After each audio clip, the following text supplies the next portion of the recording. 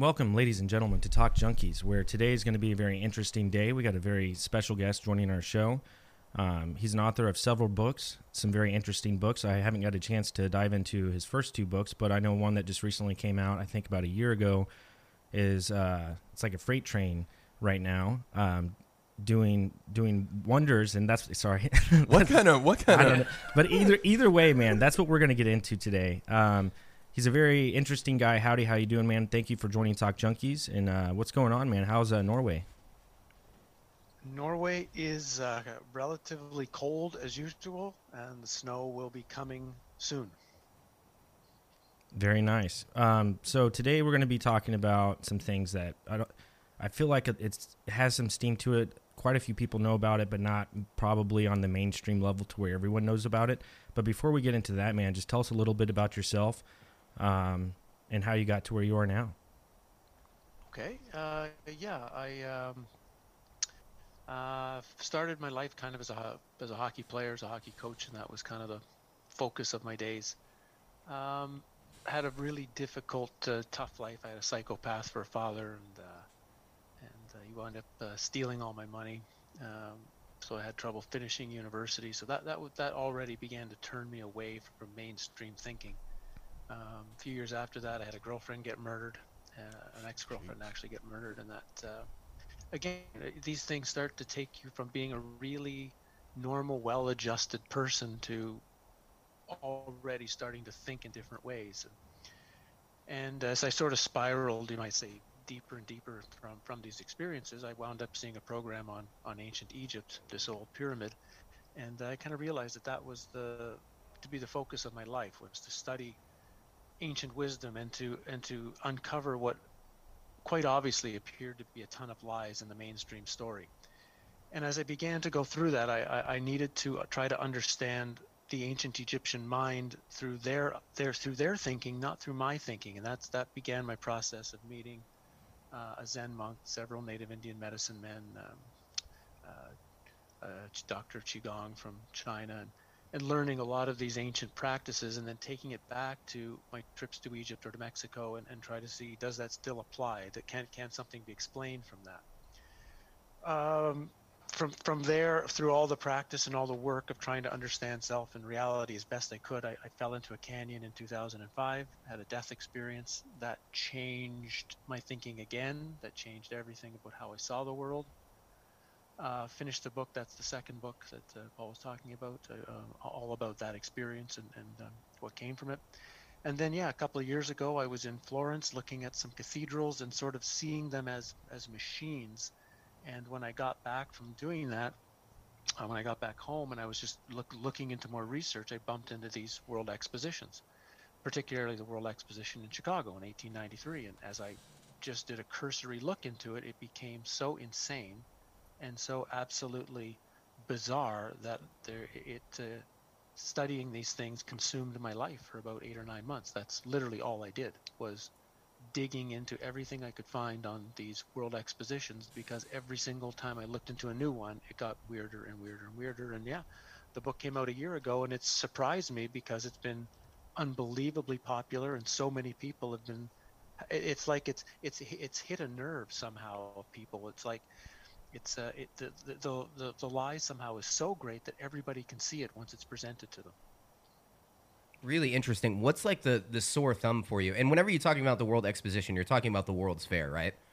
Yeah, same thing. Okay. Same name. Okay. That's just how I've always, whenever I was learning about it, probably in, I don't even know, like first or second grade, you learned about the World Fair, like really early on. I never learned about the World's Fair. I did. Ever. It was, I can't remember what history class it was, but there was definitely, it might have just been a day where they had talked about it, but I definitely remember learning about it in school. I consider myself a relatively intelligent or educated individual, and right now I know nothing about that's the where World's the hot Fair. dog I don't even know the purpose of it. That's where the hot dog came from, right? If I remember that right. And a whole lot of things, yes. Yeah, so it'd be like people presenting new ideas and stuff. Like, do they even do the World's Fair anymore? Is that even still a thing? They still do? It still occurs every 3 or 4 years, yeah. The last one was in Dubai, I think. Interesting. So what was like the big sore thumb for you that like stuck out where you go, man, something's not right here? Is it any Well, one the particular thing that got thing? me, the thing that got me the most, yeah, the thing that got me the most was when I looked at this, because the first one I bumped into, I was like what was they at the end there? I didn't know anything about them other than I knew Canada had a couple when I was sort of in my growing up. There was one in Montreal in '67, and Vancouver had one in 2010. I never went, but I knew they happened, right? But when I bumped into the Chicago World Exposition, and when I first saw the pictures of it, I mean, it looked first of all like ancient Rome. Like it looked. I'd been in Rome like a few years previous, and I mean the buildings, the domes, the towers, the lakes, the canals, the massive construction of the building. One building there, the manufacturer's building, was could house 300,000 people. It was the largest building on Earth. And so you've got this giant exposition, 700 acres of it worth. And then when I found out, and as soon as, and supposedly all built from scratch in 2 years, and then as soon as it was done, it was destroyed. Really? Just purposely, just, well, okay, in Chicago's case, for the people watching this, there was some fires that happened first. But when you start looking through, like whether it be Buffalo or St. Louis or all these other places that had these fairs, they literally took dynamite and blew them up when the fair was over. And so that was the sore thumb for me, was why would you build 1,000 acres of the most spectacular buildings you can imagine, and then immediately when the fair's done, blow it up? That's really interesting. The one thing that I'm thinking of now is almost how the world handles the Olympics. And if a country is hosting the Olympics, they have 4 years to get ready for it, and they'll build a new stadium, or they build training facilities, but they don't go tearing them down after they put millions and millions of dollars into it. That's really interesting that they tear them down. It's weird. Yeah, and literally with dynamite in many cases. That's the thing, is they actually, like the St. Louis Exposition in 1904. Yeah, they brought in a crew from Chicago and blew it up in 2 weeks, and chucked it into landfills. And and as I began studying this, you begin to realize that all of these cities had giant fires in their recent history. Like take Chicago, right? They had their giant fire, and supposedly in 1871. I mean, I don't necessarily believe in these fires either as historical events, but okay. So you supposedly had this fire, burned down a lot of your city. So let's build a lot of buildings, which probably the city needs after a fire. Why would you just tear them down? So again, all of these things, as I first began the initial indication of it, told me something was wrong. That was the first one. That was the first indicator. Do you want the second indicator that caused me to start? Yeah, absolutely. Yeah. So the second indicator was, so after I'd looked into these things for maybe about a month, I went to go talk to some building contractors that I know. So, and guys that build some really big projects here in Norway. And I didn't tell them what I was showing them at first. I just showed them pictures of the fair without telling them what it was, the Chicago Exposition. And first he wanted to know what European city this was. Was this Budapest? Is this Prague? I'm like, no, it's Chicago in 1893. And then I began showing him the layout of the buildings and the sizes and the midway and everything else. And I said, okay, if I gave you this project today, could you build this for me today? And he said, do I have unlimited budget? Yes, you have unlimited budget. You have whatever you want. He said, okay, I probably need 50,000 guys, and it's going to take me 2 years to plan it, because this is on a swamp apparently, where it was at Jackson Park in Chicago. So we have to deal with the swamp. We have to we have to plan all the canals and the rivers and the waterways and the roads and whatever. So 2 years of planning, 2 years to do all the landscaping, to get the lakes and the canals and the that stuff done. And then he said, give me 10 to 12 years to do the buildings, and we'll have that up in about 15 years. So then that's when I revealed to him, okay, the story in Chicago is they started the first planning session in January 1891, and it was finished, ready to go in May of 1893. So just over 2 years. His response was, well, that's impossible. Especially with the technology that they had. Yeah, I mean, he's saying 15 years with 50,000 guys and modern digging equipment. And one of the strangest things you'll find when you look at not just the pictures of the fairs, like it's also when you look at any main state capitol building in the U.S., like every state has a capitol building that is beyond magnificent. Again, it's like it should be in the Vatican, right? It's unbelievable. Mm-hmm. And when you see the initial first photographs of any of those state capitol buildings or any of these fairs, the supposed construction, one of the many things that's missing is roads. So they're supposedly building these massive structures without taking 2 weeks to put down some roads in, because think of 700 acres, how much material and logistics and stuff you've got to ship in there and bring it, and you don't build a road to do it. So all of these things really began to get me saying something really strange is going on here, and that's why I had to just dive into it and so look into it. Tell Johnny and Jesse a little bit just about the construction of the material that they said that they used for these buildings. Okay, so the standard story of the supposed speed of these, now for anyone listening who wants to go look into what's going on here, the first, what you might call modern World Exposition or World Fair, happened in 1851 in London, built in something called the Crystal Palace. And supposedly these Crystal Palace World's Fairs happened for about 10 or 12 years or so. All of them burned down. Every single of these supposed giant giant massive greenhouses is the best way to describe them. They all magically burned down everywhere in the world. They start holding different ones, starting in Paris with supposedly built materials in the late 1860s and into Philadelphia.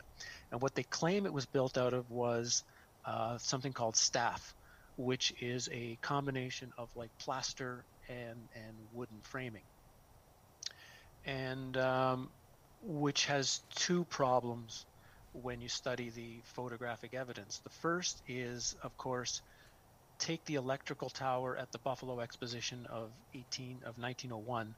It's 395 feet high, and has a base of, it's going to be half a football field long, and there were elevators and things that would take you to the top of the electrical tower where you could see from the top over the entire exposition. Well, how are you going to build that out of plaster and wood and have rich elite Victorian elites coming to your exposition and then dying in a tragic collapse because they can't hold the weight? Mm-hmm. So you've got that side of the issue of the problem with it, and the other problem becomes when you start to look at the construction photographs. There are almost no proper construction photographs. There are photographs of what is basically a completed building and scaffolding on the side of it, or there are again pictures of buildings with empty work sites. And this was another thing the building contractors were really concerned about, is when they looked particularly at the photographs of the construction of the 1904 fair in St. Louis, was he looked at it and said, well, where's all the bathrooms for these guys? You need 20, 30,000 guys. Where's all their bathrooms? Where's the pile of materials that you need to build these things up? Where is the empty coffee cups and the wrappers on the ground of the? He said there's nothing. It's literally just mud around these constructed buildings, and he's like, no one's been here for 6 months.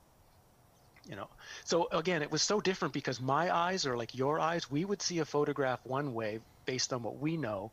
And I was so thankful that I got the eyes of these building contractors who, they know right away what they're looking at. And that saved me a lot of time. Yeah, so those were the first things that got me knowing something's not right. So is it mainly just revolved around the construction of the World's Fair, or is it actually like what took place during the World's Fair that was also a little off to you? Or is it mainly just the construction that this seemed? No, it started as the construction. That was the first thing that got my attention as to what the hell happened here. But as it got further and I began to study, because there's books that were made on each of the World's Fairs, like the year after they were done. Like, I kid you not, 9,000 or 10,000 page books, all like 8 or 10 volumes on every single building, every single thing in them, every single exhibit. So you could go through, and the stuff is bizarre. They were, and without going yet into what the bizarre was, my theories that came out of it was that, and why it's important now, because obviously life right now is moving into more insane territory day by day, and we really can't be spending time looking at things if it doesn't help us today. Basically, that's my viewpoint. And even before this happened, the idea of these resets, that somehow civilization somehow gets reset, gets sort of semi cleaned out and started over again.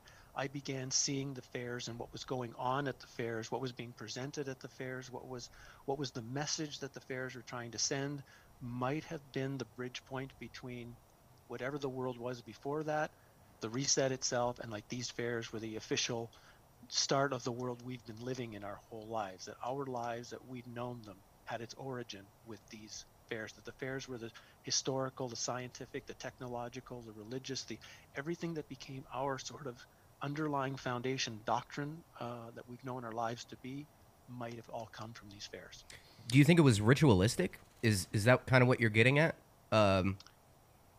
Like set up by people almost as like a ritual? Sorry, I was just a little confused by that. In a sense, yes, it would be, but it was more like almost like it would be more like an indoctrination center that anyone coming to it. I mean, and again, it's this weird when you look at some of the photographs and you look at the people who are at these things. They look out of place. It's hard to describe. Like, okay, yeah, I mean, you're walking around buildings that are, spectacular. Okay, but more than that, they just don't seem to fit in. And I'm wondering if this was like almost like, I know this will sound weird, but almost like you just manufactured a new population, and this is where they learned all of what life was supposed to be. Because this is the exact same time two other strange phenomenons are going on in the world, not just in the United States, but in Europe, everywhere else. One is in U.S. specifically was those orphan trains, right? So this was the period where there were these tens or 50,000 orphans with where were their parents? We don't know, and they're just shipped out on trains to the West. Well, that's perfect if you want to start a semi-new civilization, start with children because they'll believe whatever you teach them and they'll have no personal history. And at the same time, at this exact same moment, are the building of these giant insane asylums all over the world. And I don't know if you've had a chance to ever look at some of these things, but if you haven't, go look at like insane asylums, 1880s, 1890s. They're bigger than like the Medici Palace in Florence, and they are literally more beautifully built. Why do you need these massive insane asylums? Who is going into these things, and why do you need them in the 1880s, 1890s? What's going on? And again, I think it's all a part of this. If you weren't going to go along with the new system, I think that's where you might have wound up. So my thing with this, and I might be jumping ahead a little bit here, but so I mean 1893 for the Chicago one, and then 1904 for St. Louis. This isn't like ancient. Like there would be people who worked on these things and who went to these fairs and stuff that you could interview in like the 50s, 60s, 70s, who would have been like teenagers at the time, roughly between the two, or kids in 1893, whatever. So I'm like, so have any of these people been, I mean, obviously it's too late now, but this isn't ancient history. So have any of these people been talked to? Like, are there documented stuff of people who have been here and people who have built these buildings and worked on this and stuff from? These are interesting questions, and I had them myself. And I same thing, like the last of sort of the fairs before the First World War, and then the fairs changed. The fairs went from these Roman-style, unbelievably spectacular technological fairs till after World War I, where they became sort of all about the future and space, and it became a very different type. It was completely different, and It was obvious it was different. But even from 1915 in San Francisco, which is only to us now, like 100 years ago, there's been almost no one who's had any comments about the fair itself or anything else. It's like literally, other than the books that were presented just after the fair that were written by generally one historian, there's nothing else. And that's strange in itself. That's the part that throws me off, because I'm like, man, these people, like once again, it's not ancient history. This stuff didn't happen that long ago. You're talking, 100 and, in the case of the Chicago one, that'd be like 130 years, 127 years or whatever. Like that's. Yeah, and again, there were so many of them. Like it's not just, I mean, there was one in like you're taking the U.S. There's one in Nashville. There's one in Omaha. There's one in Seattle. There's one in Portland. There's one in San Francisco. There's one in San Diego. There's one in Chicago. There's one in Philadelphia. There's one in New York. There's one in, they're in all these places, constantly with the same story, with the same type of buildings, with the same strange racist overtones of trying to downplay the the old civilization and the savage and upplay the new Victorian order. And I almost wonder if World War One had something to do with this. Because the bridge point between when these sort of sets of fairs ended and what you might call the 1920s and more of our age, we had the Spanish flu pandemic, whatever that was, which we don't know, and World War One, which actually we don't really know what the hell that was either. The more you dig into that, the stranger that thing gets. And you again start to wonder what happened. And when we talk about workers, yeah, if they had to build this from, see, I came to a conclusion fairly early on with this, that this there's only two answers to this. The standard answer, this was built with the technology of the day in 2 years, is that's just not possible. And so, okay, so if we take that off the table, your two main, there's 10 answers, right? If you want to go through aliens and magic and parallel reality, whatever, right? But if you take it to two more logical answers, you're dealing with either one, they had a technology that they're not supposed to have, and that somehow didn't stay in our hands very long to actually do it in the time, or many of the buildings were already there. They were somehow ancient buildings that didn't need to be built, they just needed to be fixed up and painted. And either one of those takes you on a pretty wild journey, if either of those are potentially correct. I was going to say the first one, as interesting as it is, the we had a technology that was more advanced and we've lost it now kind of thing.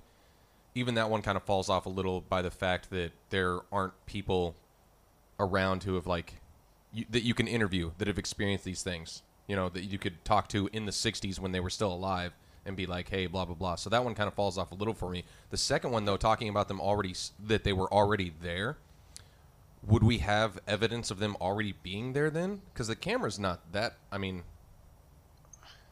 Well, there are, if you do look at the images of some of them closely, because one of the things that they did was they did something called whitewashing. These fairs were the ones who developed actually spray painting, the ability to paint buildings with a machine that would fire paint on the buildings. And every building at the fair is all painted the same way. But still, not every part of the building got perfectly painted well. And you can see at some of the fairs severe weathering on the buildings, like weathering that shouldn't be there for a 6 or 8 month period. It looks like you're talking 60, 80 or much longer years. Buffalo is the best example of this. Buffalo has, like, on its Colosseum, which of course looks exactly like the Circus Maximus in Rome, there's like mold growing on it and like really deep into deep cracks, and you're seeing these kind of images that kind of indicate that can't be the way it is, or trees that have grown into buildings, or buildings that have been built kind of in strange proximity to other landscape.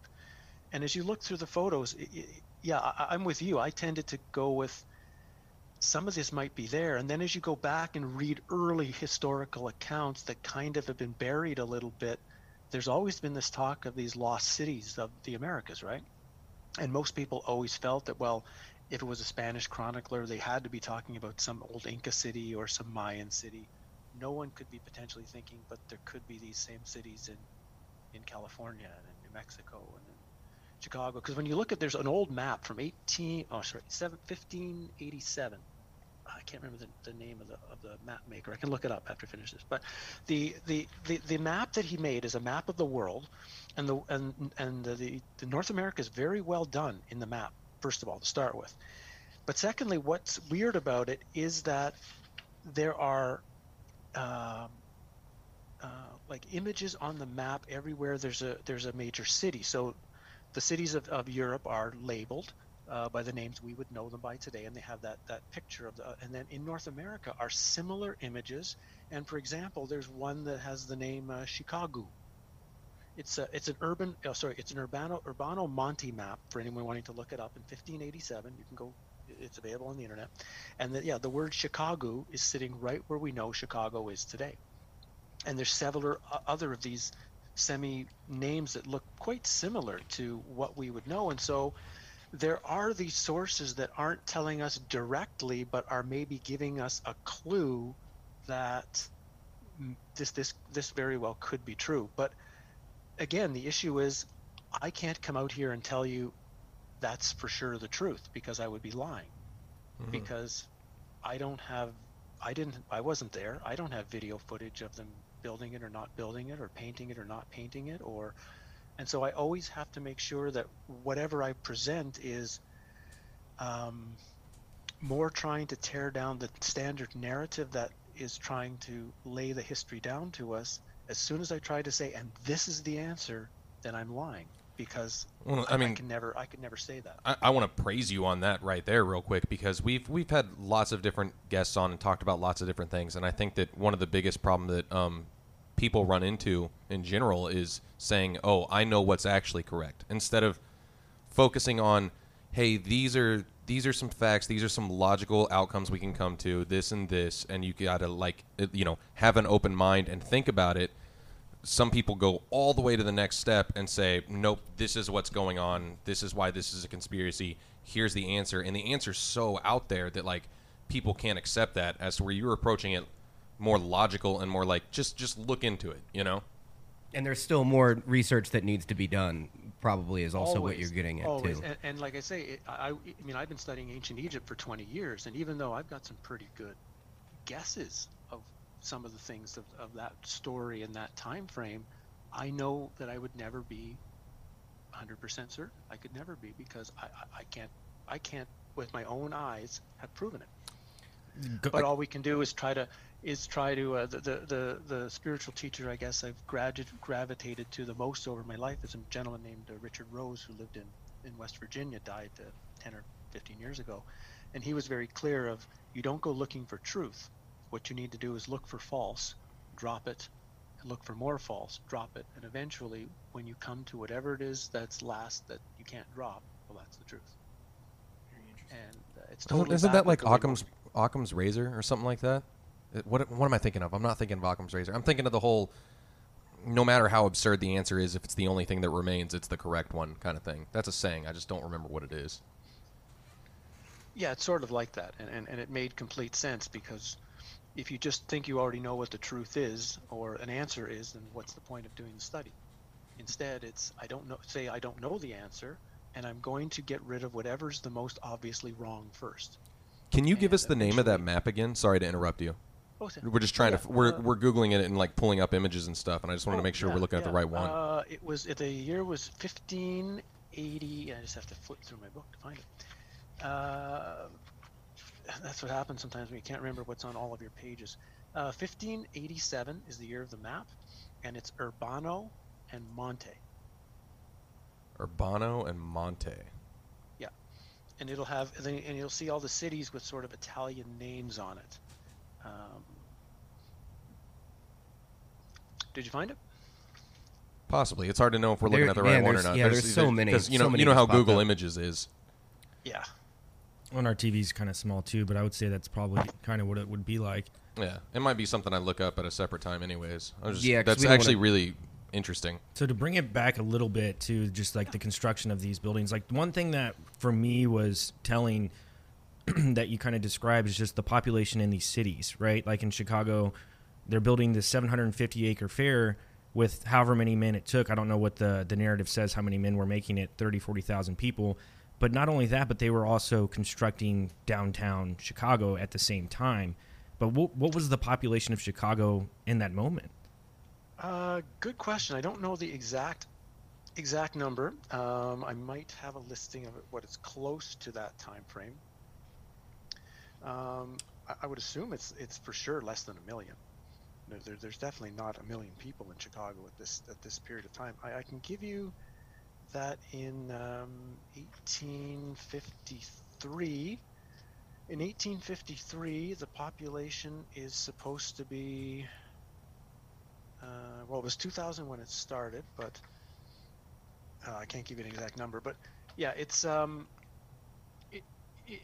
only are they building, like you say, so you've got a limited workforce to start with, and again, when you look at the buildings, you see that it's not just you can't just slap this up with a couple of guys you pick up off the street. I mean, these things require building knowledge.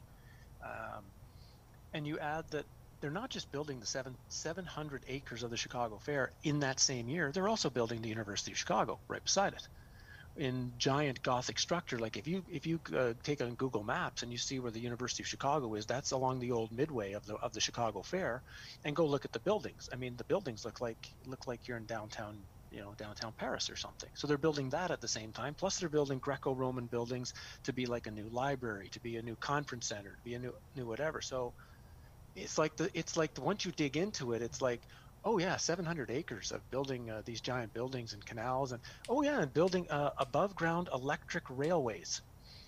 Above ground electric railways was at the Chicago Exposition. They had an electric moving sidewalk at the Chicago Exposition. And so where did this stuff come from? like where did they magically figure out how to do this, and then why did it disappear? So again, it's all of these like construction details. The more you dig into it, the more bizarre it is. And I want to play. Chicago's so strange. I want to play devil's, just for the point of conversation, devil's advocate for a split second here. And is there anything that shows that, because the pictures, it's difficult because they're older pictures. Is there a chance that for the purpose of the fair and for the purpose of looks and everything like that, that a decent amount of that could be, or not a decent amount, some of it could be like facades or anything, or that some of those buildings really were built out of, because you've talked to actual construction experts, is there a chance that some of these buildings, obviously not the tower and stuff like that, that could be built out of staff, like plaster and wood and stuff, and then others are literally just a facade that has no purpose other than looking good from this angle? Okay, this is my theory, and my theory is you've probably got 10 or 15 original real buildings. So real stone marble buildings. So there's always one that survives every fair. They always claim there was one we had to build for real because it needed to have extra fire protection or whatever. They always have some excuse, right? So I think there were maybe 10 or 15 of these buildings, and then I do believe there was construction of, like you say, definitely plaster and wood, other things around it to populate the rest of the exposition, and also I think to hide the original buildings, because once you put up something that looks similar, like you say, with a quality facade and similar painting, it would be tough to tell the difference unless you were right up close and tapping it with your hand, and most people wouldn't do that. But if you look at a building like I don't know if you can find that, like the cover photo of my book, for example, even that's a perfect one, the one with the statue in the middle of the lake, as an example. So if you look at those buildings, I think we looked at that image right at the beginning, actually. So. Yeah, so there's no way any of that can be a facade, like the kind of reinforcement work you need to keep that dome up, and the kind of work you need, because the building you see on the right side there, I think that was the electrical building. It goes like, you would have been able to put 80,000 people in there, 100,000 people in there. That's how big it was. And so once you get to structures this large and this ornate, you have to build them with some form of complete construction. Yeah, some kind of integrity, so it doesn't collapse and kill people. Once you start looking at some of the others, once you begin to go past the main part of the fair, because every state had a building, every country had a building, and then there's the midway, you can start to notice that what you might call the quality begins to drop off, and you don't see as much of the fine finish, and it becomes a bit more that I could very easily say, yes, this is a building that I think 20 or 30 guys could put up with plaster and wood, no question. And there are some pictures that I do have from certain fairs of buildings that are plaster and wood. There's certainly a few that exist, but generally those are smaller structures, and anything that would be classified as a huge giant building, if there's a construction photo, it's the building in the background, a whole bunch of scaffolding on the side of it, and nothing else going on. No workers. No workers, no work pile. No, I was going to say, what really brought it up was you said no wrappers, no coffee cups, and all that. And I was like, man, if they're taking a picture with scaffolding out there, it's not like they're going around and having someone clean all this up. Like, there would definitely be some kind of human trace evidence. I mean, we know what construction sites look like in just housing. Like, there's going to be, like, it looks messy. There's all kinds of stuff everywhere. No, I totally get that. It's a really interesting point. it's so bizarre, and like I'm just looking at a couple of photos in my book right now, and again, it's like literally the buildings are all there. You'll have 4 or 5 people sort of standing there. There's some pieces of stone, you might say, on the ground, like just sort of collapsed stone, and a ladder leaning up against the building. Like there's not even scaffolding; it's just a ladder up against the building, and that's it. Okay, so my question for you, and with any, whenever you start going down a road of conspiracy theory or anything like this, there always has to be like some motive, or like like why is this happening? Do you have any theories on that? Like if so, from what I can gather right now is that you're saying that these buildings were already here pre-World Fair, and then they built around them and then destroyed them. Right? Is kind of the theory that you're going down, or the road you're going down. Lean to that one. Okay, lean to that one. Okay. Now, do you have any idea on motives on why that they're basically trying to cover up these cities and destroy these buildings through this process of the World Fair? Because they're always, you got to find a motive at some point. Yeah, the motive would be the same motive as to why we're still being told that the Egyptians could carve the granite stones with copper tools, and that ramps were used to build pyramids and whatnot. Is that you can't produce the dumbed down, controlled society that we've had for the last 100 or so years if humans realize that sometime in their ancient past humans had access to tremendous power because these buildings were built by humans, then they were built to do extreme energy operations, and that's a key point to what I think a lot of these buildings are, why studying cathedrals is so important, and why I think they're burning those down now, is because these have nothing to do with religion. They have to do with energy, and they have to do with harmonious balance of power. And if humans knew what was possible, what the human mind and the human, I guess, spirit, you might call it, could do, well, the humans en masse would say, well, what the hell are we doing with this crap? Why are we living this life? And the only way to keep this existence going, to people thinking that, you know, their iPhone is fantastic, and the the kind of building that they live in, that's the best we can do today, or whatever, means people don't ask any more questions about changing their life. So it's a suppression of information, basically, from higher up powers that don't want, because it's almost like the gateway to, you know, becoming great things. You need the information for it and the history behind it to realize potential. So they're basically just suppressing that from the average people. Basically, is that? Yeah, I would say that. Like I gave an example in the talk you were mentioning from a couple days ago, and that was I study stone circles as well here in Scandinavia where I live. And the stone circles have an unbelievable amount of energy and an unbelievable power to them that I'm just slowly starting to learn how to work with. And there's a gentleman, an older gentleman in his 70s that I had taken to these stone circles near me, and he has a very, very bad back. And but the moment he went in the stone circle, his back was healed. And now, even though it's 5 years later, every single time his back gets sore, all he does is go to the stone circle, stand in it for 15 or 20 minutes, and then his back is fine for another 3 or 4 weeks. Like, that's all he has to do to fix his back every time it gets hurt. And I think it's this kind of knowledge and this kind of possibility that has been over time eroded out of our system. So these buildings under that theory would have been an indicator of people asking who really built these things, if they were still there, who built them, why did they build them, and why do I feel so healthy and clear and alive when I'm in them as opposed to when I'm not in them? And those are questions I think they didn't want people asking. I've heard this theory before, and I've actually watched like documentaries on this before, and I actually find it really interesting. Just from my memory, I remember watching something on the Great Pyramid. I believe it was the Great Pyramid of Giza. I could be getting this wrong. It's been a long time. To where it's one of the only places that doesn't have any hieroglyphs inside of it. So they almost go, man, this is weird. Why did I spend all this time building this? But there's no hieroglyphs inside of it. And then that was one of the theories, that this actually was like for energy purposes. Like that's why that it actually wasn't a tomb, that it was like for a day energy. Spa. Yeah. Something. No, but no. So I've heard these theories before, and I find them fascinating.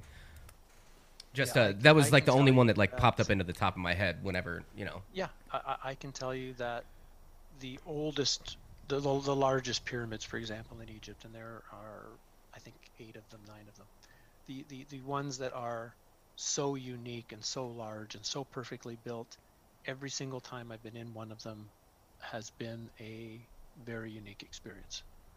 And I knew right away when I first did my research. I was so lucky when I first started my Egyptian research, even though I have my degree. I actually am a historian, have a university degree in history, but I hadn't really studied the ancient world much. And I was lucky that right at the beginning of my study, I ran into people like John Anthony West and sort of the alternative archaeologists who were trying to test the system. And that opened my mind really, really quickly to see that, yeah, these definitely are not tombs, and they are something completely else. But you can't really know that at all until you've been to them, and until you spent time at them, and until you've actually, sat in the main chambers and just been there for an hour or two and soaked in the experience of it. And that's the one problem I have with so many researchers, particularly things like ancient Egypt. There's a lot of really interesting researchers who are doing some good work on their YouTube channels and whatever, but they've never been there. They've never actually been to the places they're talking about, and so you're missing you're missing the feel of the place. You're missing, what does it feel like? Because that's what happened to me when I went to Stonehenge. Like when I went to Stonehenge and just felt that it was just dead, that the site just, it was literally, it was the same as like being in my living room. There was like nothing. And then I went up the road to Avebury, and the place, my legs were on fire because the energy was so hot. It was like literally I couldn't stand in place for long. And I kept that in my mind. And then 2 years later, that's when I bumped into the reconstruction photos of Stonehenge from the 1950s. They literally pulled all the stones out of the ground, put them on trucks, drove them away, dug up the ground, did whatever they did, we can't say they brought the same stones back. Well, they brought stones, we'll just say. They could be the original stones. They could be copies. I don't know. And then they cemented them in the ground. They don't tell anyone I never knew that. They don't tell anyone that that's happened. But my feel helped me understand and know, oh, that's why I didn't feel it, because the site isn't a real site anymore. So it's a real important part of it to know what a pyramid really is. You have to have been in there for many times to let it almost work on you. Has there been any kind of like scientific measuring system that's ever been like 100% proven that there is actually some measurable amount of energy or something? Like electromagnetic or something? Or something. Because I've seen where people go out and they have like not like tongs, I'm trying to think. They have stuff and like these wires that they're holding in their hand move. I always said that looked a little gimmicky to me, like whenever like watching the documentary. Even though I thought the documentary was amazing, I was like, man, this looks a little gimmicky here. I'm like, you could just be turning this with your hand, you know what I mean? I just didn't know if you knew of any like actual measurable stuff that was able to be like scientifically proven on any kind of energy levels there anywhere. is, of course, from things like spinning magnets and things that just don't work on electromagnetic spectrums or there's a lot of that kind of stuff that goes on at these sites, but it's so hard to explain because what seems to really be going on there is not measurable. It's only measurable in your body and in yourself, and that leads, of course, to some problems because you've got the new agey kind of people who will almost manufacture an experience, right? They want it so bad that they make an experience happen for themselves, as opposed to someone who's acting almost like an alchemist and is just going to report what I had, what I didn't have, because I've gone places, had no experience, That's the problem. And just the things I've seen in the pyramids and in Egypt, you couldn't measure it with a scientific device. Like it's so otherworldly. That's the best word I could describe it for you. The reason I love going to the ancient sites, and I'm sure I would even love having gone to the World Fair sites, all of them, is I feel like I'm going to a place that's so old, so ancient. It was before what we would call people having egoic minds. That whole idea of our modern mind. It didn't exist with the people who built or lived or used these structures. And so when I'm at these places, I feel like I'm in another universe, or like, I'm touching it. It's like, or let's better way to say it. That ancient time isn't completely gone. You can touch it briefly, but how could you measure it beyond what I experience, right? I was going to say with that whole being able to, because you're talking about, you can measure, EMFs, you can measure radiation and all that stuff. You can't measure a human experience. And the problem that I've always had with that is you talk about like the new agey people and stuff. There's so much out there that is snake oil, Yep.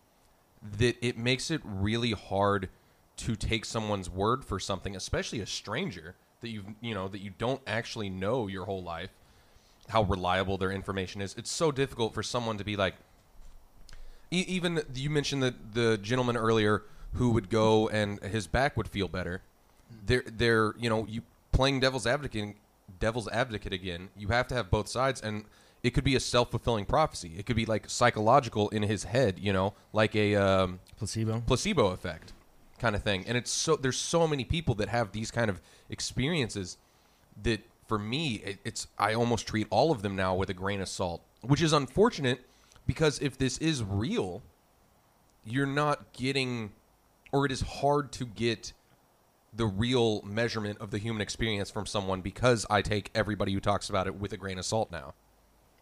Well, there's pluses and minuses to that, right? As we're talking here, there's the you won't get led on a really wrong path that way for sure, because and that's important. I think both of these sides are important. It's to, on one side, have a questioning attitude to it, and okay, just because someone says something or presents something, or I present something, like, oh, that's just an opinion. That's just my own experience, and you have to take that with some salt. The other side of it is having to say, but until I've gone to check it out myself, I don't know for sure. So it's also maybe possible. And I think if someone can hold both of those sides together, then you're holding possibility where there's still, like you say, something could reveal itself, but you'll also be ready to dig into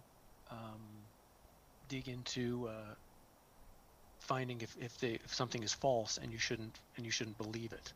So I think if you can hold if you have it in both of those hands, I think that's a really powerful way of going about it, personally. Which I agree with 100%, because there's still I'm going to use Colorado again, or not Colorado, Utah again as an example. We went on a trip to Utah and stuff, and I was one of those very skeptical people who I'm like, man, they say a picture's worth 1,000 words or whatever. I'm like, yo, I've seen pictures of this. I get it. They're like talking about the sky being all starry and you can see the Milky Way and whatever, and being up here on these rocks way above everything, and you can see for miles and all this out in Utah. And I'm like, I get it. I've seen pictures. Like, I understand it. I'm sure it's cool to go there, but I've seen pictures. I get what it's all about. And until I'm actually there experiencing it myself, there is that feeling of, I don't know, it's just different, So that made me a believer in the sense of, man, a picture is not, it doesn't do it justice.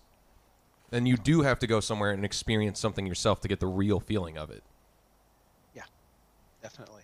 I think, like, when you bring it back all to the very foundation of what we're talking about, and this is just, again, my opinion, but I think it all could come back to the World's Fairs. And when you have these psychopaths that are running the country or running this world, and they have been forever, if you can actually get back to the origins of it, which I think it's a possibility that, Howdy and people, people in your community that are exposing this type of research, I think that this could be the beginning stages. And like you described earlier, what's the purpose behind it? What's the motive? And again, Johnny, I understand what you're saying. You're very skeptic of when people say these types of things, but I think it's very plausible that humans can do more, and we're able to do more.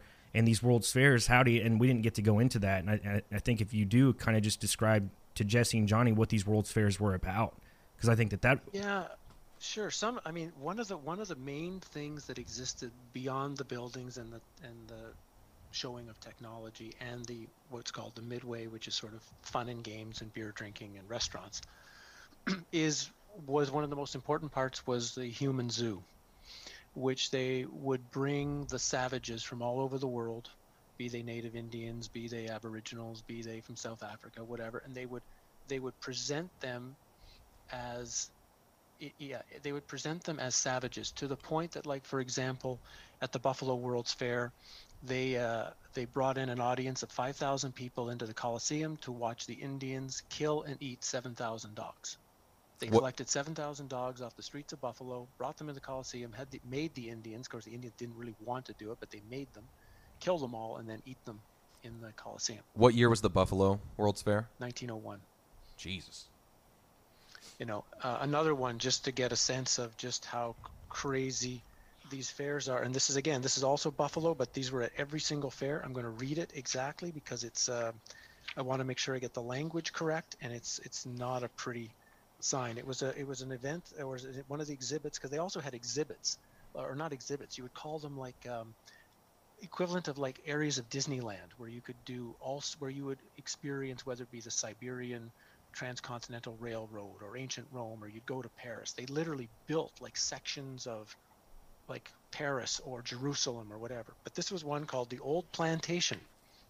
And this is the Buffalo Evening News describing why you should go to the Old Plantation at the fair. Genuine Southern darkies, 200 of them, ranging in years from wee toddling pickaninnies to Negroes gray and bent with age, can be seen each day at the exposition at their different occupations and pastimes. Lovers of Negro melodies will have a feast. Many of the darkies will be selected because of their special talents as singers and banjo players, and they will dance and sing to the seductive tinkling of instruments exactly as the Negroes of the South used to do in the long, long ago. Very inappropriate for this day and age. Again, like, yeah. Even then. Yeah, no, I was about Wow. to say, because so much had already changed by them. No. Yeah, no. Say, it what year was And this one again? And I can almost see that these fairs are, like you say, I mean, the Reconstruction period of the United States had already begun to change the racial attitudes and the interaction of, colored and white in the South. And I think these fairs re-amped up the teachings of this class system. There was another one, I think this was in Omaha it started, but the Smithsonian Institute brought in skulls, supposedly from various cultures all over the world. And of course, the biggest skull would be a white person from England. And then what they would do is you were supposed to go in and they would measure your skull with these clips, and then they would show you which skull you were mostly aligned to show you how far on the evolutionary scale you were. Oh, That's like ridiculous. for What's going on at these strictly fairs. superiority kind of things. That's terrible. Completely. And I think maybe creating the concept of it, like wouldn't it be interesting if that concept didn't even exist before the fair started presenting it? You're talking about throwing more fuel into the fire of driving people apart and causing tribalism and like, hey, check. If you didn't know already, guess what? You're different from these people and you should act differently from these people, and vice versa. Hey, if you didn't know already, you're different from these people and you should act differently. Just in case you didn't already notice something, like make sure that you know you're all different and you should be with your side. And I think more too, because they wanted to present these cultures because they were still, of course, they live a very natural life and a life caring for nature and being a part of it. And again, it's trying to put in people's minds that a life connected to nature is somehow low on the evolutionary scale, and you need to be a part of, at that time, the new car and the new this, and The technology and be a part of the new 20th century technology, which eventually became all that we have now. And the one thing that's been lost every single year is our connection with nature and our interaction and our knowledge of it. I mean, what's what blows my mind is like how many people take a 20, 25-year-old boy or girl, doesn't matter, young person, and say, I've got a sore stomach. Well, can you go into the forest and get me something for it? What do you mean? I can go to the pharmacy. No, I mean just right there behind your house. Could you get me something for my stomach? No. But if you asked anybody 200 years ago, they would say, oh yeah, sure. They would know exactly what to get you. And it's this kind of disconnect we've so lost. And it's just so interesting to try to track, when did that happen? Do we know who When did funded? that happen? Do we know who funded the World's Fairs to have them built? Yeah, kind of. There's always some big, rich, usually, railroad barons or steel barons or something that are the financiers of it. But what's bizarre, every single fair loses millions of dollars. This is like 1880s money, loses massive amounts of money. And yet they want to build another one and another one and another one and another one. And one thing we know about really rich people, they don't like losing money. Unless And they if get something something loses money, they'll stop I was doing gonna it. say, is it So losing or are that's they paying for something at that point? Yeah. So why are they happy losing $4, $5, $6 million and being, and actually at the end of it saying, "Oh no, we think this was great. It was well worth the loss." and then destroy Something it, bigger is going on. and then destroy it, man. That's insane. I don't know, man. I've never looked into this stuff before at all. At all. And it's actually really, really interesting. I'm gonna have to look into it more for sure. That's exactly the way I felt, because I also had almost no knowledge of any of this stuff, and it was just once it started popping up in my head, it just was like, how can I not keep studying this? And more so, why didn't I know about this 20 years ago? You do such a beautiful job of after listening to the interview you did with Inside the Matrix, and a lot of people will be like people like Johnny and Jesse, if they look into this, and I think it's important for what you have to say about it, is they'll start looking at Tartaria, or they'll be led that way, or into the mud flood, of like people who don't know this type of topic. If they look into it, if they go to those two things, they're going to be kind of strayed a different way as opposed to how you view that. Yeah, I guess. I mean, really, it's all about asking we need to take it back to where we are now and what's going on in our world now, because literally we're living history, right? Like we're in the middle of it, and anything that can help us understand more of how we got here, and how because of course what we're seeing is a general human mind that has been very hypnotized, very, very hypnotized, and more hypnotized by the day. And if we can begin to learn more of how that's occurred and what the mechanisms are for that to have happened, we can maybe learn to unhypnotize ourselves so that we can see clearly moment by moment. Yeah, very interesting also. I mean, and to break it down even more, like kind of how you were talking about frequencies as well, that and whenever you said that, it kind of made me, we've had a guy on our show named Mike Anderson. He's wrote a few books about tribalism, and I didn't know if the two coincided with frequency, and then like just here in the United States, just people who are liberal and people who are conservative, if they just operate on different frequencies, because Mike Anderson likes to say that the population in the studies that he's shown in his book actually suggests that populations will be born most likely 50-50. I don't know if that makes 50-50 to like conservative and liberal. You know what I'm saying? And I know like you kind of were talking about like how we are on, half the population might be on a different frequency than the other. Yeah, and of course there's many frequencies. It's not just two. So there's, like I say, there might be a main frequency like AM 950 on the radio dial. That's the main tuning point. So that's as long as you're somehow connected to that, you'll say it's a table, you'll say it's a chair, you'll say it's whatever. But not many people. Some are at 949, 948, 951, 953, and only when you get further away do you start becoming what would be labeled as crazy in one way or another, because you're not seeing the standard world everybody else does. So you've got these layers of frequency that are close enough that people can communicate and discuss similar things, but they don't really think the same, right? They're not really, what's that word? They're not on the same wavelength. That's a word that's used, right? And that's frequency.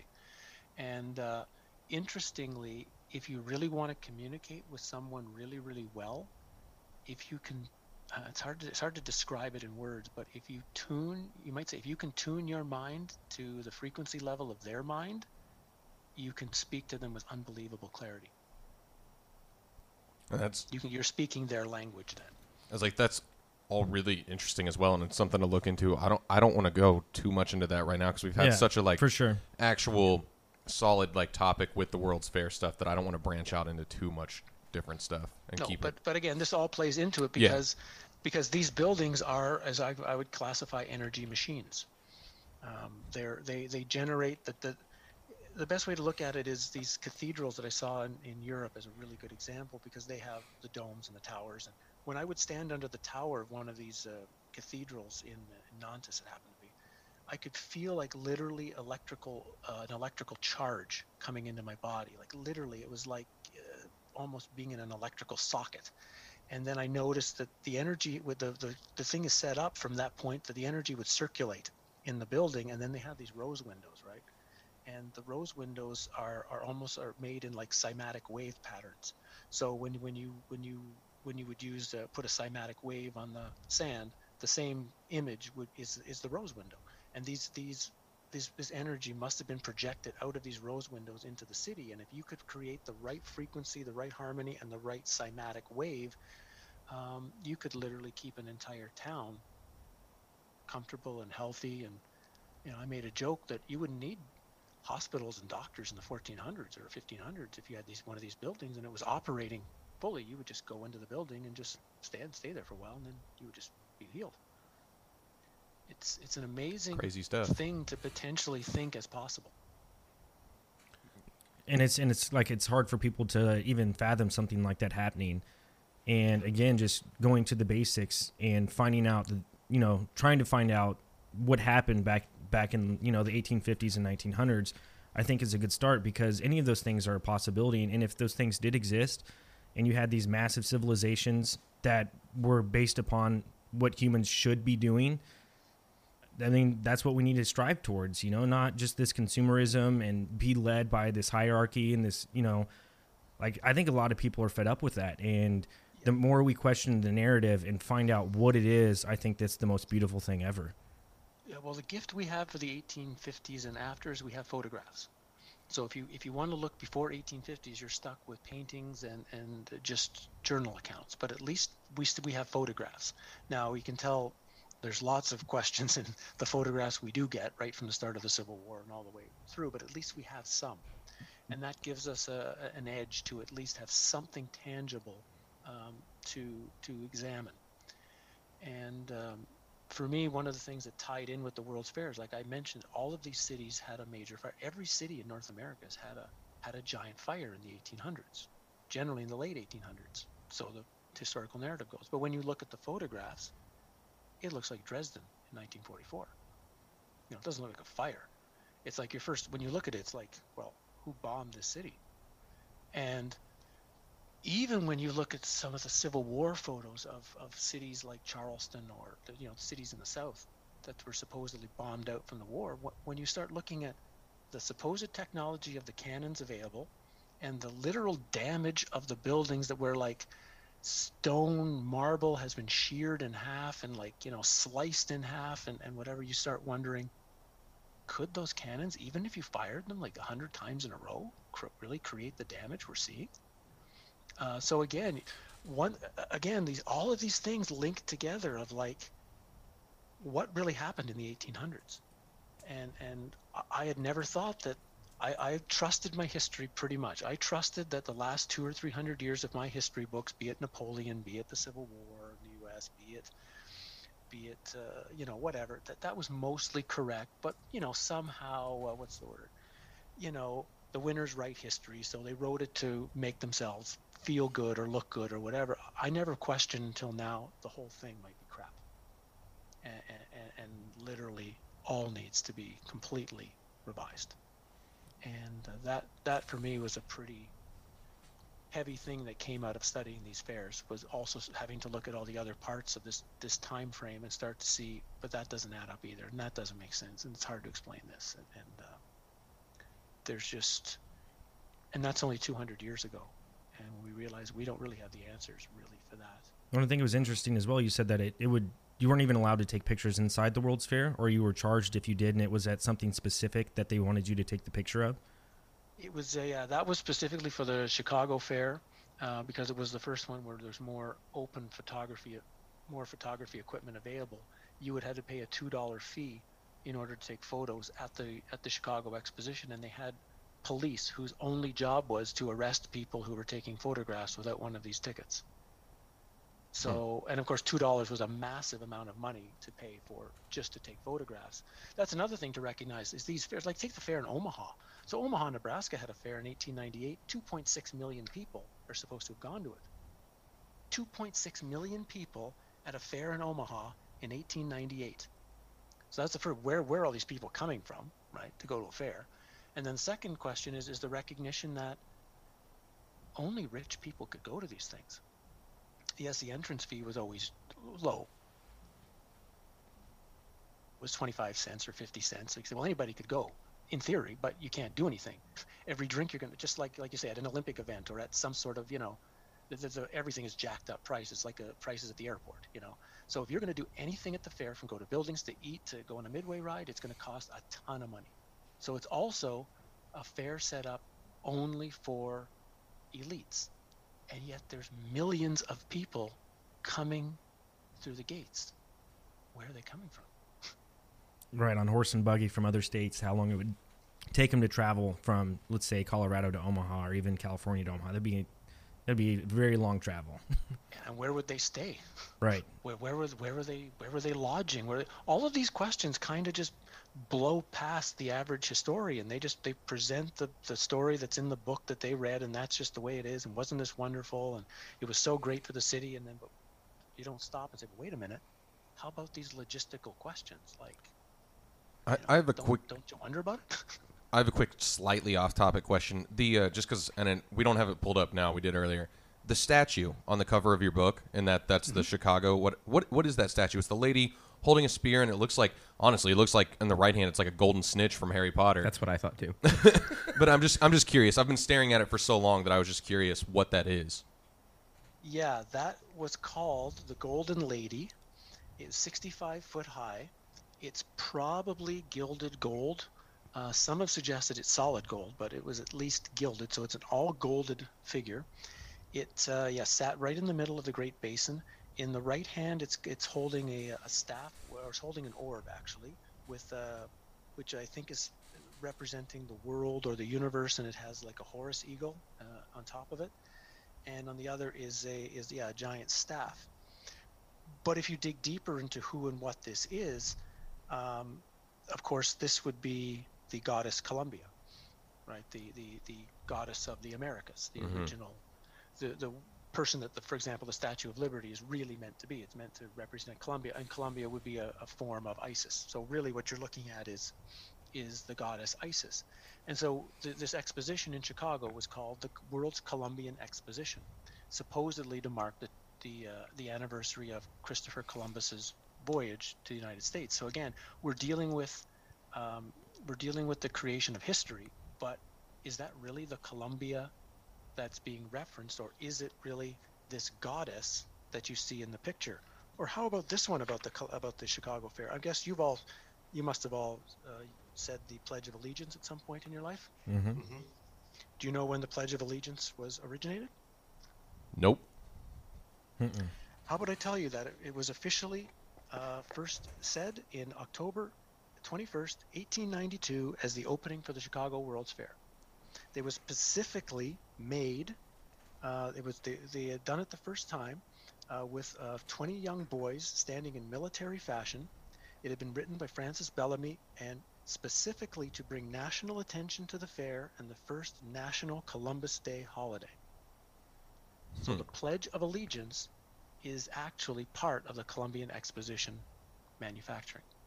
Very interesting. Yeah, because you think that would be something that would be before, at least before 1890s. Like, we've been a country for a little over 100 years. They would have thought of something like that before then. But yeah, nope. Right for this fair. So again, it's so many of these little things that, once you hear it, you kind of go, well, that's odd. Like you say, well, why for the fair? Why wouldn't they've had it before? What's the purpose of it? It's every one of these fairs, if you choose to dig into them, shows you more and more strange things. And like I say, I could have kept researching deeply for 3 or 4 more years, but I had to eventually stop and say, okay, I've got enough for a book, so let's get that out and begin. But you could keep going if you wanted to, because they're so bizarre. Very. Man, I haven't thought about, which for our viewers out there, if you've never looked into it, it's actually pretty interesting. I haven't thought about it in a long time. The fact that we basically that America created a goddess Columbia or whatever. Like, I haven't heard of that in years. Yeah, it's and she is how would you describe Columbia? She's she's supposed to represent freedom and the pursuit of liberty, right? She would always be shown with an American flag around her, like that would be part of her dress, or she's holding it, and she would wear the Pharygian cap, signifying freedom and wisdom. And for a long time, there was no. If you were going to talk about the United States, you could just as easily call it America as Columbia. Mm-hmm. That it was only been in the last 80 or 90 years that the name Columbia as a name for the United States was no longer being used. So that's how ingrained it was in world perception of the landscape of the United States. Yeah, this is all very, very bizarre and very interesting stuff, man. I don't know if you guys have any lasting questions, but we're a little bit over an hour, and I just a lot of information to soak in, and I think it's important that people, just check it out and listen to it. I loved it, though. It's super interesting. Very interesting. Haven't heard anything like it before. Yeah, if you have another question, so it's fine. If you have one more or something that sort of is still on the tip of your mind or something that, is just sitting there. Yeah, whenever I was listening to the Crow podcast, I think he had made just kind of just interesting to me, I think, and kind of how you see what's shaping out what may have happened with these World's Fairs is the fact that history is being written, like you said, right now. So, kids right now that are in high school or, whatever grade it is, they're teaching people 9/11. And I know that that's a conspiracy and people have all their own opinions on it, but it's from the government's account of what these people are learning. You see with the riots and looting that happened this year as well, with statues getting taken down and buildings being burnt, and these churches, like you said, that are just these ancient churches getting burnt as well.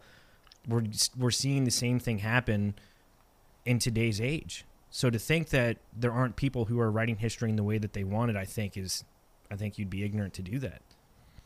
Yeah, and then we're definitely in a period of time where, sort of for fun, put yourself 20 years in the future and sort of indicate what do you think will be written about the time we're living in now in 20 years? What would the history textbooks be saying about this period? And it's so, it doesn't take long. And the taking down of statues, that's a really challenging thing. And I mean, I get the one side. The one side, people are saying, we don't like what we feel the statue represents. Okay. But instead of tearing it down then, you can say, this is the standard narrative that the statue represents. We're going to put up a second little piece of information beside it so you can come and read it. And this is a perfect chance. It's an education thing. If you really want them to educate, you could say, here's the two stories that we want to present about the statue, this narrative, and we have a different one. Read them yourself, make your own decision. Yeah. But as soon as you take it away, the discussion is over. Or the chance for discussion of history is over. And history is actually one of the greatest subjects that should be taught in schools, because not only, if you can't really know the past, right, that's a big part of George Orwell's 1984, that you control the present by controlling what people believe about the past.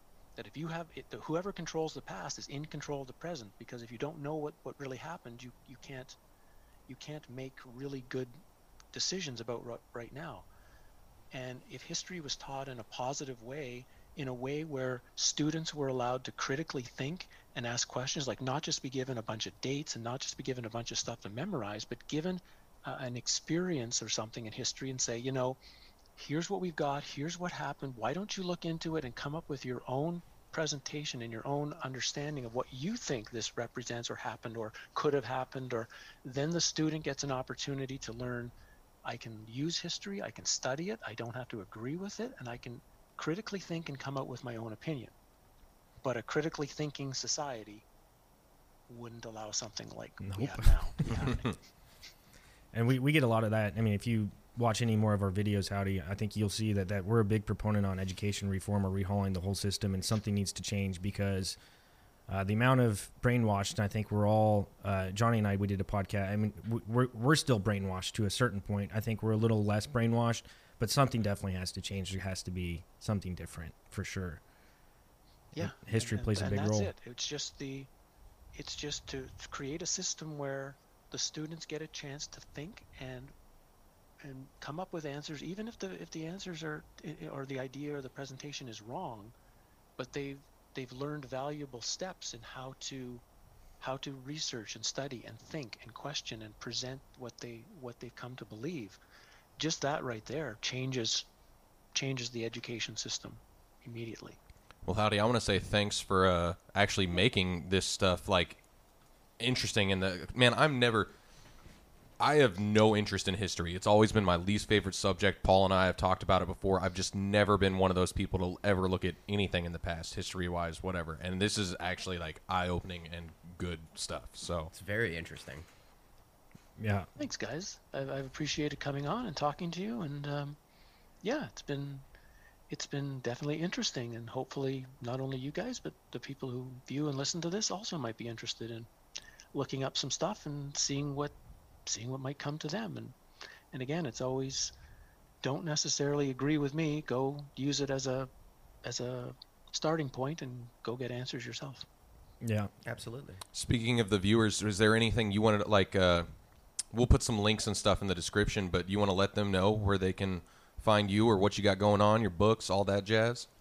Sure, but I guess they'll be in the description box below, so I don't say too much. There's a YouTube channel for at least as long as that will be running. We have no idea how long that will still be active, right? But Yeah. Howdy McCoskey Talks is over there. You can see stuff on a whole lot of different subjects that I write.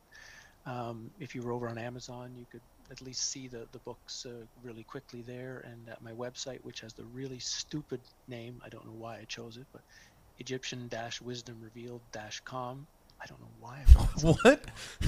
That's the website name. And there'll also be sample Egyptian-wisdomrevealed-com. chapters and things there that people can check into and stay in touch. And yeah, by all means, I'm always curious to how others out there, because any one person cannot get full answers to all this kind of stuff. It's like I look at all this like a jigsaw puzzle, and each one of us who are researching or even interested, we're just finding one piece of that jigsaw puzzle. And I'm one who's well aware. I'm grateful for anyone else bringing other pieces to show me, hey, you know what? Look what I've found. Look what I've looked into. I think this might be helpful. And I mean, that's the only way we're going to piece together something close to truth, is a whole lot of people doing work and sharing it with each other. Yes, sir. Well, again, thank you for your time. Thanks for joining Talk Junkies. And you have a blessed night, man. And Oh, yeah, it's like nighttime for you. yeah. It's nighttime. And Yep. yeah, thanks again for having me. And I wish you guys really well with what you're doing. And yeah, I hope it really gets successful for you. You guys should have a much more watched channel than you do, and hopefully things will change soon for you. Well, thank you. Thank you. Appreciate Appreciate that. We'll see you later. Cheers, Howdy. Cheers.